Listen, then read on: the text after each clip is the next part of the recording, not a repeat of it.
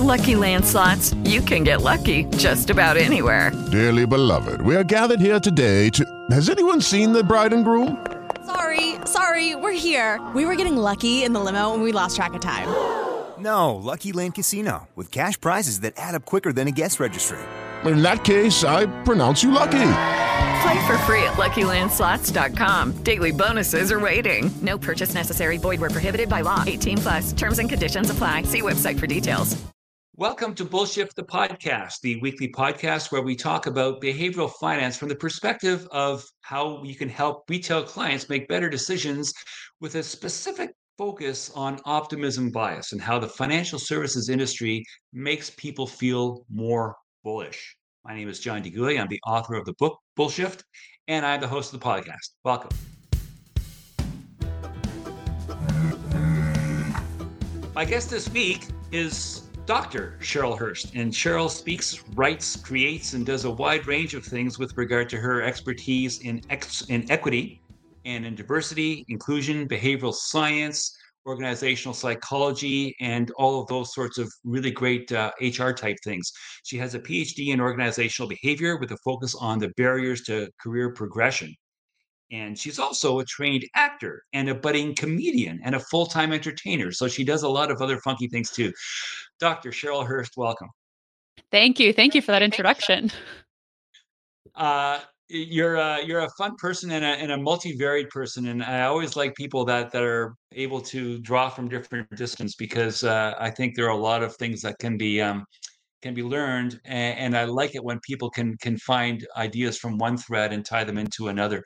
I'd like to begin by having you talk about organizational behavior in general and maybe your research in particular, because a lot of people might not be familiar with organizational behavior. And don't be afraid to talk about workplace and workplace decisions and HR decisions. Absolutely. So, organizational behavior, really quite broadly, is the study of human behavior in organizational settings. So, it's really, a fancy way of talking about the way that we act at work. So, behavioral science obviously looks at how, the reasons behind our choices, whereas then organizational psychology looks a bit more at how those decisions impact our behavior at work, how they impact our careers. So that's kind of where I got really interested, was understanding how people make choices about their careers, why people make choices about their careers. So organizational psychology and organizational behavior looks at kind of that intersection of human behavior and choices and our careers. And more now also, organizational behavior is looking at how people interact with their environments. So a lot more about kind of hybrid working obviously has really changed the game for organizational behaviorists, kind of understanding how we interact with our workplace versus interact at our workplace when it's at home. But my research has really looked at how people make career choices and then how people make choices that impact other people's careers. So that barriers to progression and promotion and that kind of thing. And it's funny because you always think, if it wasn't for Becky, I'd be the vice president by now or whatever. But a lot of people, they don't think about the decisions that the bosses have to make, and they don't always necessarily want to be introspective about what they could be doing themselves. Which brings us, I think, to the topic of biases. We all have biases. Everyone's biased. And frequently on this podcast, we talk about behavioral biases as it pertains to investing. But there are other biases that are just natural human biases that may or may not pertain to investing, although they may. And I'm wondering if you could share your greatest hits about the things that you think are the most relevant. So this would actually probably change depending on who I'm speaking to, but right now I'm really talking to a lot of graduates and IPs and young people about industrial placements, kind of really young people who are kind of starting their first job, and the overconfidence of the future Mhm. seems to be really present at the moment, where people seem to not think that like their choices now are going to affect them long term. Even small things like, you should be investing in, if investing in your pension earlier, when you can, for the next 10 years if you can, and not understanding that these choices now make a difference because they think, oh, I'll figure that out later. That kind of overconfidence about the future. And the one that I think, and it sounds so cliche, but confirmation bias, that people are just trying to find information that suits their pre-existing beliefs. It just seems really rampant right now, I think, in how people are making choices about their careers. And those are the two that are so obvious, but kind of stand the test of time, I think. Since there are so many biases that intersect so many different fields of endeavor, I'm wondering if maybe would you even dare to go so far as to talk about how confirmation bias and in-group favoritism and that sort of thing play out in, say, in politics? If we start looking at how misinformation takes hold and how groups herd and sort of collectively think as a like mind, even though they ought to be able to be more engaged in critical thought. Does that play out in the workplace as well? Yeah, absolutely. And I think the easiest way to kind of describe this to people and how it relates to workplaces is if you think of algorithms on social media. So social media, obviously, I love when people say things like, "Oh, well, this is all over my YouTube or my Instagram or my TikTok." Those are algorithms. So they show you what you look at. So the more you look at those things, the more you're going to see them and the more they're going to be there. And the same is true for anything in organization. So things like, and again, this always sounds a bit cliche, but things like negativity. So if you are around people who are really negative about the workplace and they're really unhappy, you're going to continue being really unhappy about the workplace and you're going to continue talking to those people and finding more things to pick apart about the things you hate about your job. When in reality, and this is a struggle for, organizational psychologists, is if people were to take a step back, they'd see actually there's some really good components of their work that they really enjoy, but that mentality absolutely. And it's not just in how we experience our workplace, but even in the careers people choose. So they see that one person got to a certain position they want in this path. So then they try to do that exact same path instead of Mhm. thinking about their own skills and thinking about their own abilities and how they can get there. So it is all kind of, that self-fulfilling, um, those biases that feed in and that herd mentality is exactly, true in organizations as well. Good. I'm wondering if we could double back to what you said a moment ago with regard to optimism and overconfidence. In the investing world, and one of the theses of bullshit is that optimism bias is a real source of concern, and optimism bias in the finance world is and anywhere is just people don't think that bad things are going to happen to them. Someone else will get divorced, but I won't. Someone else will be in the car accident, but that doesn't happen to me.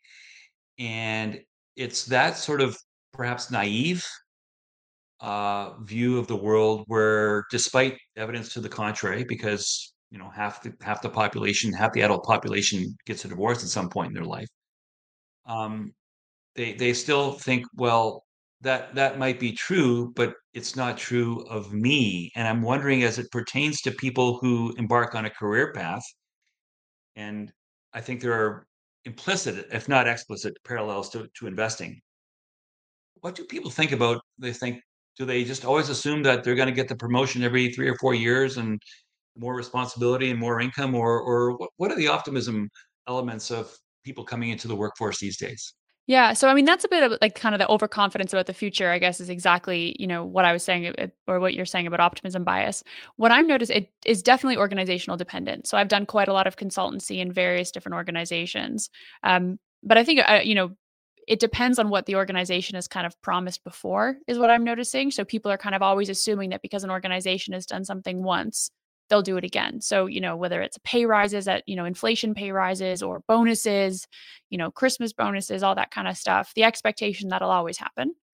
But then also seeing the idea that, and I actually have a really good example for this. So, a colleague recently, someone that I've been working with, has been saying that they haven't been able to get a promotion. So they're, but they think they will. They're like, oh, I know it's going to happen. It's definitely going to happen. I've been working really hard. I'm working a lot. If they didn't hire me for a promotion, then it would be their loss. And so we've been working together to discuss how, they could fix their CV and get a promotion. And then I asked how many times they'd applied for a promotion. And the answer was zero. So for 6 months, they'd been complaining about not getting a promotion that they'd never applied for. That there was just seemed to be this optimism that someone was gonna go from above and say, "Hey, listen, you deserve a promotion. We're gonna give it to you," without any need of kind of doing that themselves. And I'm starting to see that more and more, and that people are thinking that they're just gonna get picked out of kind of a group of people. And while some organizations do that, a lot of them don't, and you actually have to put yourself forward. So I think that is definitely where it would tie in, and that optimism that someone is gonna notice your skill and that you don't have to lead the charge there. One of the things we talked about that relates to that is decision making. And in this case, it sounds like the example that you just used is a non-decision.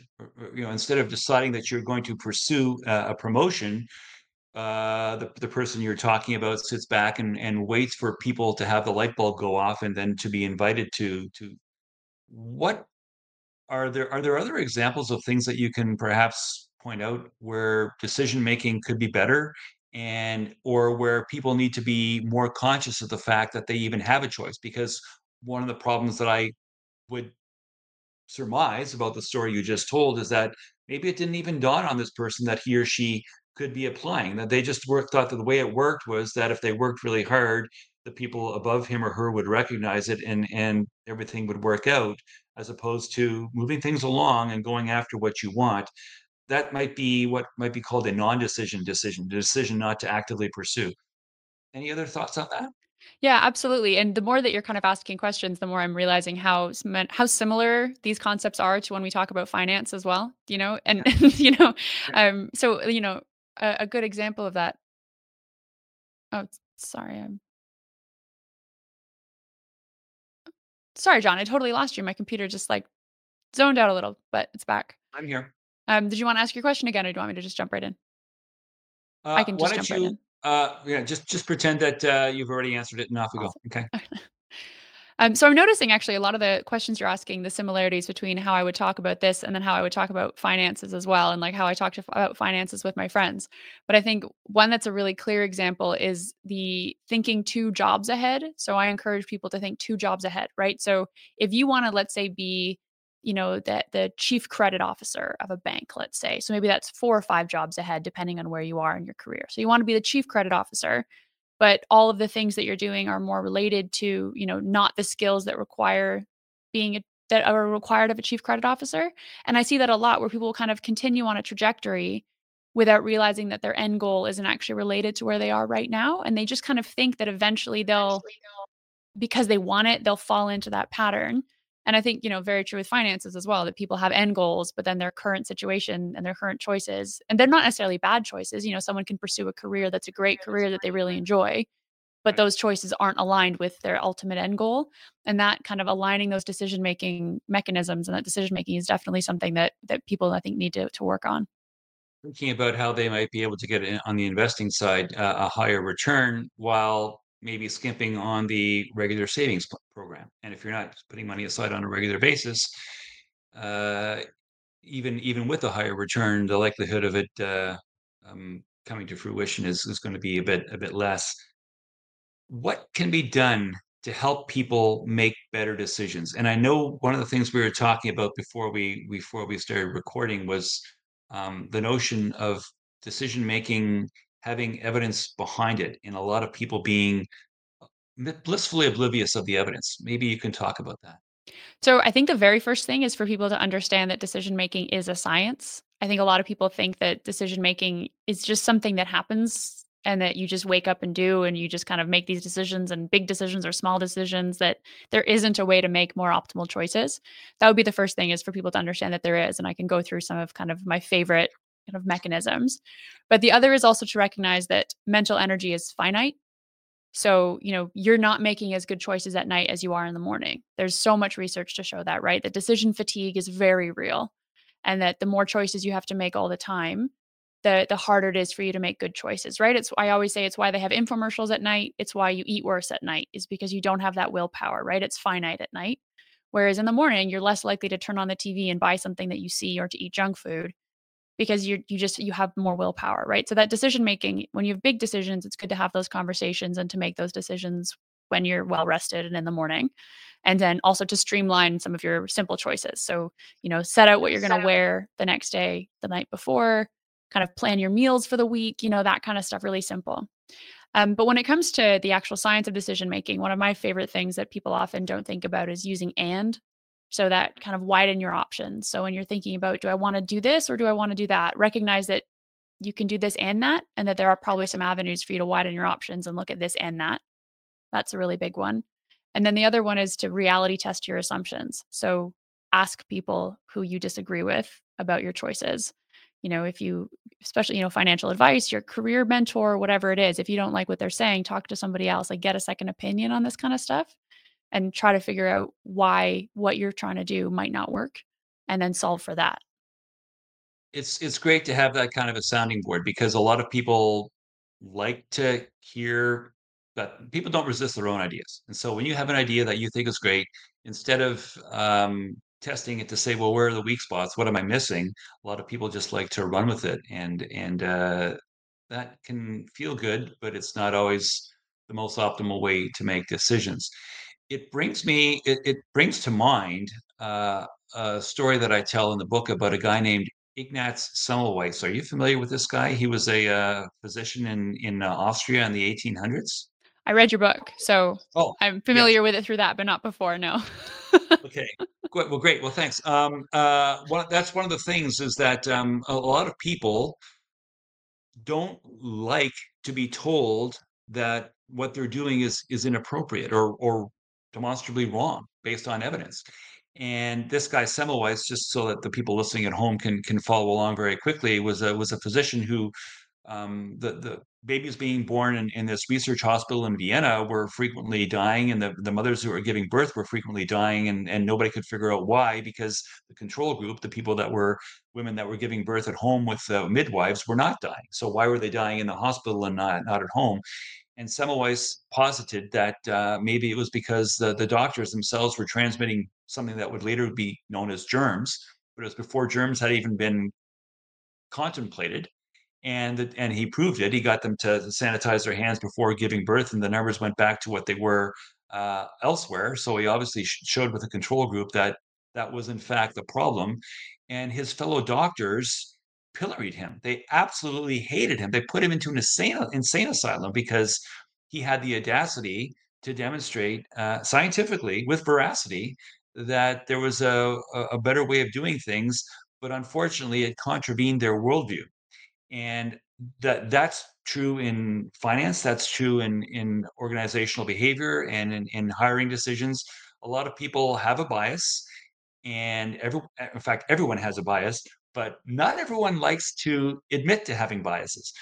What would you recommend for being able to overcome bias? If you said, my name is John, my name is Cheryl, and I'm biased, what would you then do to overcome whatever biases you at least implicitly know you have?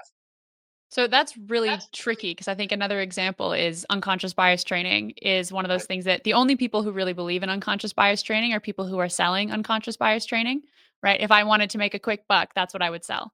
It's like a Right. fat loss pill, right? If it worked, we would know, right? It doesn't work. It's never worked. If you talk to any behavioral scientist, and I think when you break it down, people understand why it doesn't work, right? If you were to say, we have these unconscious biases that we've had from evolution and years of cognitive biases and mental shortcuts and ways that our brains try to trick us and make decisions for us, and you think that we're going to get rid of that with a 1 hour training session.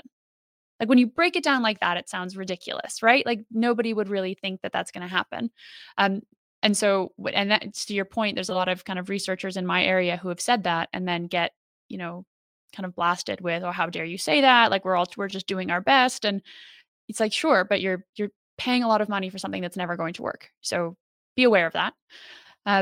So then in the research of actually, what does help with biases. So I'm not a huge believer in trying to change human behavior. People, like you said, people don't like it when you try. I'm a big fan of system changes. So trying to actually reduce the amount of human interaction in our systems. So you see this in things like recruitment processes where they have, you do a work sample test as opposed to having an interview. These kinds of things that kind of actually prevent human interaction in the process. Not always possible, but though that's always kind of my first go-to. There is some research as well that being aware of biases and talking about them often, and then the outcome of those biases can actually affect people positively. So even just, in recruitment, especially saying things like, oh, I prefer to hire people that look like me. And then saying, right, well, then what does that mean? And it means, well, then we're probably just going to have a lot of white women. And then we might not be getting the perspectives that are best for our customers. And then that might mean actually that we don't reflect our customers. And then we actually miss out on an entire, base of people. And then our performance goes down and we're not making the right choices. And actually talking those out regularly can actually affect us positively. But otherwise, I'm still a big fan of system changes as opposed to changing human behavior. All right, well, let's talk about constructive and team dynamics, constructive conflict team dynamics.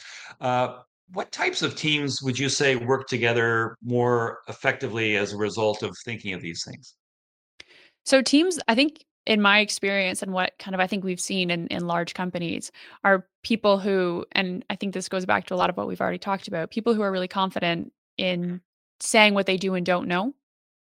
I think that's really big. So team dynamics, and there's this idea of psychological safety, which has really been, I think, misinterpreted a lot in the media as to mean the same thing as a safe space, but it does mean something different, right? So psychological safety is this idea that you can say something and say your opinion and be wrong, and still be accepted, and of course have that be respected in kind of where you're working. And I think those types of teams, the teams where people can speak up and say their opinions and disagree with each other, and disagree with each other in really healthy ways, or, have full on fights and have, really uncomfortable conversations, but you know that you're going to walk out of that meeting, and then the next meeting you're going to walk in and everything's going to be fine again. Those really like adult, mature fights, like the ones you have with your siblings, right? Where you kind of, you Right. can't stand them and then the next day you're fine. And you talk it out, of course. I think those are the best team dynamics, are ones where people can all speak up and are okay to have conflict. Yeah, you legitimately respect alternative viewpoints without engaging in ad hominems and those sorts of attacks. Speaking of psychology, because you're a comedian, I'm wondering. I'm not going to put you on the spot and ask you to tell a joke, but I'm also not going to embarrass you by telling a bad one of my own either. So that's good. What are there parallels with comedy in terms of group dynamics and interpersonal skills and relating to other people? And and it's fine if the answer is no. I'm just curious what you might have discovered over the past little while. I think so. I think one of the reasons that I've been able to do more kind of entertaining, and I have some keynotes, and generally the feedback from my keynotes is really informative, also really funny. And I think that's why I've kind of tried to be funnier. And I actually started doing comedy when I started doing acting when I was a kid, and then I've continued to do work now. And then I went back into comedy because I think it makes me better as a researcher, and it makes me better as a kind of overall speaker, because when you can get people to laugh about things that make them uncomfortable, they like you more and they trust you, and they remember the things you said, right? Like, we know that about teaching and learning, is that people remember things. So I think that's kind of the more psychological elements of it, is that when people are laughing, they remember things, and when they find it funny. And when it comes to things like this, like especially the work that I do, which sometimes is about, systemic discrimination and some really Mhm. touchy subjects, that I find people come in and they're just a bit boring, or they're just a bit sad, and they just kind of bum people out. And, when I come in and I have these jokes about things and I talk about things quite bluntly, people have a bit of a laugh and they can connect and enjoy themselves. So I think there's that. There's also the behavioral science element in knowing what's going to make people laugh, and the kind of knowing um, how far you can push a room, I've kind of learned. And so, I know we're both Canadian, but I live in the UK now. And that's very different. That kind of the cultural, what's going to make people in the UK laugh versus what's going to make people in Canada laugh, very cultural dynamics of people and groups. So that's been really interesting. Excellent. Okay, I think we're at the point where we're getting ready to wrap things up. So I always like to end things with two sessions. And the first is That's Bullshit. And That's Bullshit is where I invite people like you, Cheryl, to tell me what it is that you think is wrong with the financial services industry. What do you think is a bit of a sore spot that could be improved upon? So I have to be very careful here because I am in the financial services.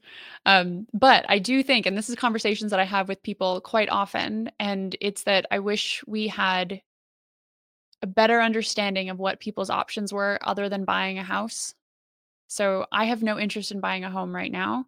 I really like being flexible, and that I can, like, we're going to move at the end of this month because I want to move, and I enjoy moving around the city, and I enjoy living in different parts of the world. And I don't want to, when our dishwasher breaks, I want to be able to call the plumber for free because it's my landlord to come and do it. I don't want to have to pay somebody. So I pay for that convenience. And I've been feeling so much pressure to buy a house, and people saying, "Oh, when are you going to buy a house?" Or you're in your 30s. When are you going to buy a house? And me being able to comfortably say, actually, you know what? I have other investment options. I have other ways that I'm using my money. I have, good savings. I have other plans. I just don't want to buy a house right now. And it seems to be that people feel that if they don't own property, then they're nobody.